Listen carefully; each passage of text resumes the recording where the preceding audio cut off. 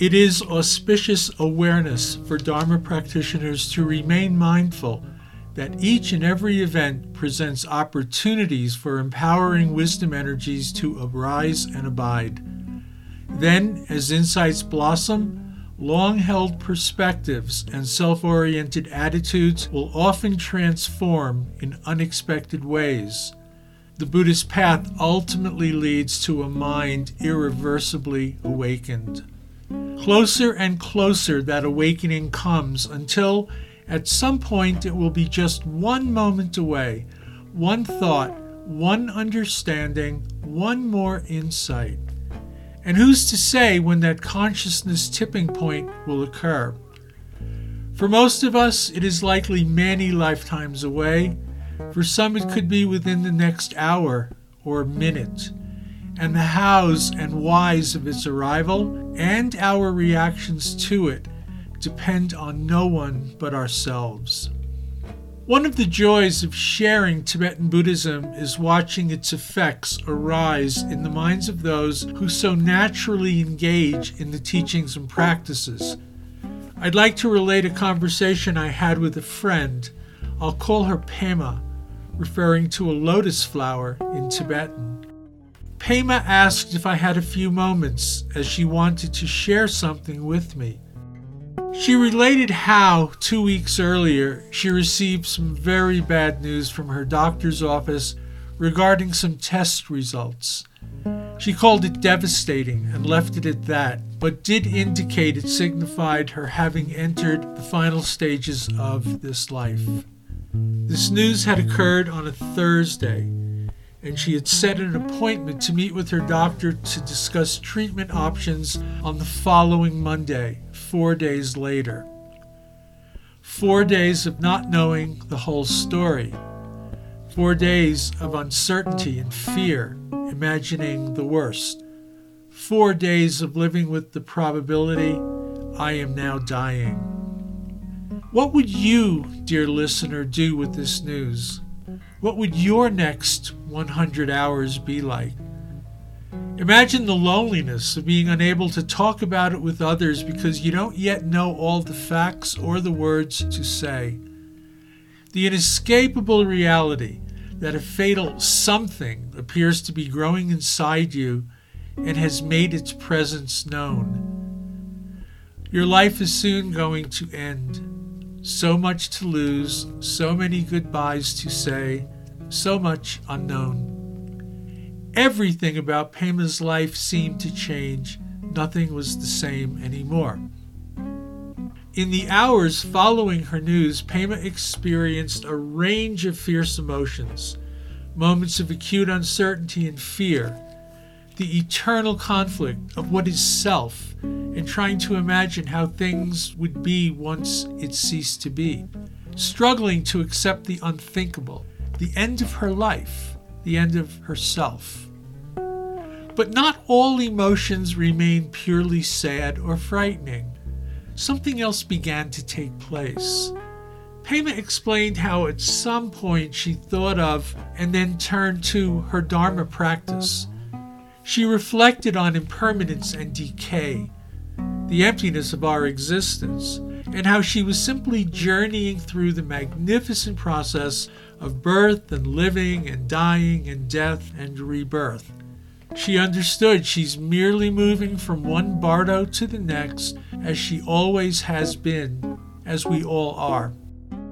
As acceptance of her predicament gradually emerged, so did an instinctive confidence. And within that confidence, a sense of opportunity arose.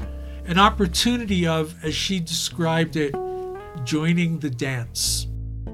During that time, she said, she came to a decision.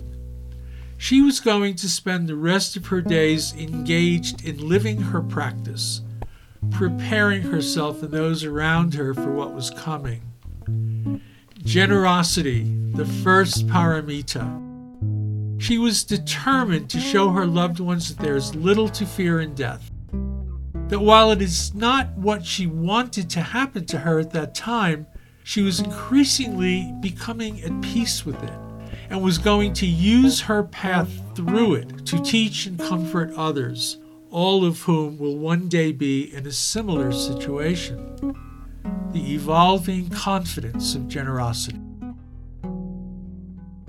On Monday morning, Pema went to see her doctor and was told, with great apology, that there had been some confusion in the lab and the test data originally reported was incorrect. The results attributed to her were actually someone else's. She was perfectly fine. Her tests were normal. As she explained, and as you might imagine, Pema felt enormous, almost overwhelming relief. Those 4 days quickly went from being lived under a death sentence to now seeming like a surreal dream. She is fine, and always has been. Those days were no longer relevant in any material way. Or were they? Surreal or not, it all had happened. And through Pema's difficulty, much had been processed and learned. Dharma intelligence and experiences had been attained in an intensely personal way. She felt tremendous appreciation for the teachings and the brilliant practicalities to which they lead. It had been an unforgettable time, transformative, she called it. And with a deep smile, she explained that not only is she confident she will never fear her own death again, she doesn't really think she's going to fear much else either. But then, as a soft frown came upon her, she grew quiet.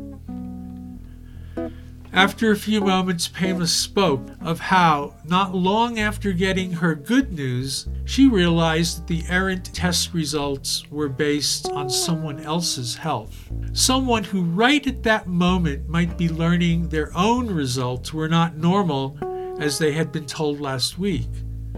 That they were, in fact, disastrously ill, fatally perhaps, so mortally real, just as it had been for her.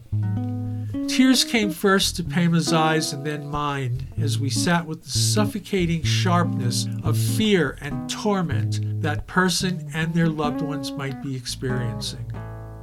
Our shared silence ended as Pema softly whispered the word gratitude for her exposure to the Buddhist Dharma.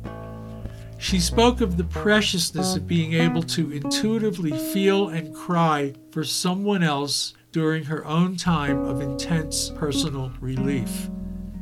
To not just rejoice in, I have escaped, but to naturally put herself in the place of the person who hasn't escaped and cry for them, conscious enough to be experiencing and welcoming the lovely pain of pure compassion for someone unknown. She spoke of the beauty of emerging from absorbing self-centeredness, becoming someone who, even in a moment of intensely joyful personal relief, is open and able to have her heart break for someone else.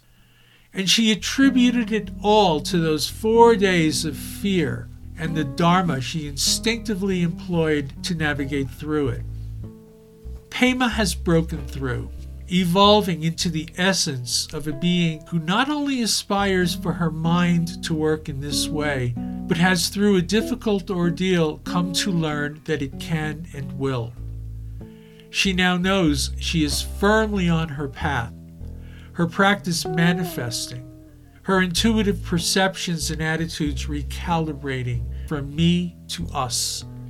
This is the middle path curriculum of the Mahayana way, to recognize with great joy and gratitude the perfect isness of how things are, while at the same time our hearts break for those experiencing the suffering that is also so much a part of it.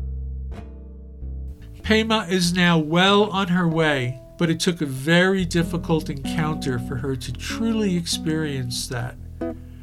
Working through a profoundly fearful time led her to understanding to acceptance, and then acceptance to growth. And when good news eradicated her fear, authentic joy instinctively merged with open-hearted compassion and a brilliantly genuine path opened before her. Certainly, Dharma energy, that which Lama Thupten Yeshe many times referred to as nuclear due to its explosive mind power, has the ability to inform some of our most deeply held attitudes in the most superb of ways.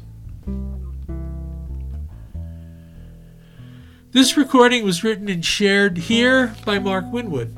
Mark, that's me, is a member of the teaching faculty at Naropa University in Boulder, Colorado, and is the founder and principal teacher at the Chenrezig Project, a Tibetan Buddhist study and practice group with an active presence via online Sangha gatherings, publication of our ongoing e-magazine, and these Elegant Mind podcasts.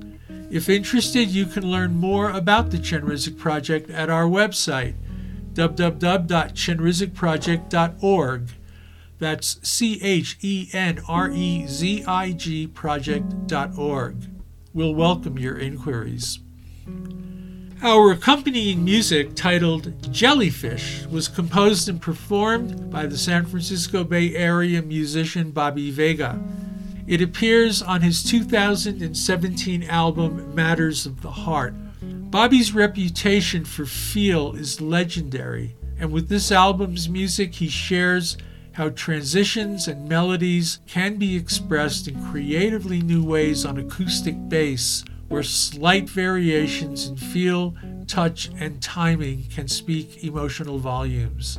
You can learn more about Bobby and his music at his website, www.bobbyvega.com. That's BOBBYVEGA.com, or, as he's very findable online, you can simply Google his name or look for his numerous videos on YouTube. We remain grateful to Bobby for his friendship, his talents, and his generosity in sharing his beautiful music with our Dharma audience. Please feel free to share the link to this podcast with those you feel it might resonate. And as always, thank you for listening.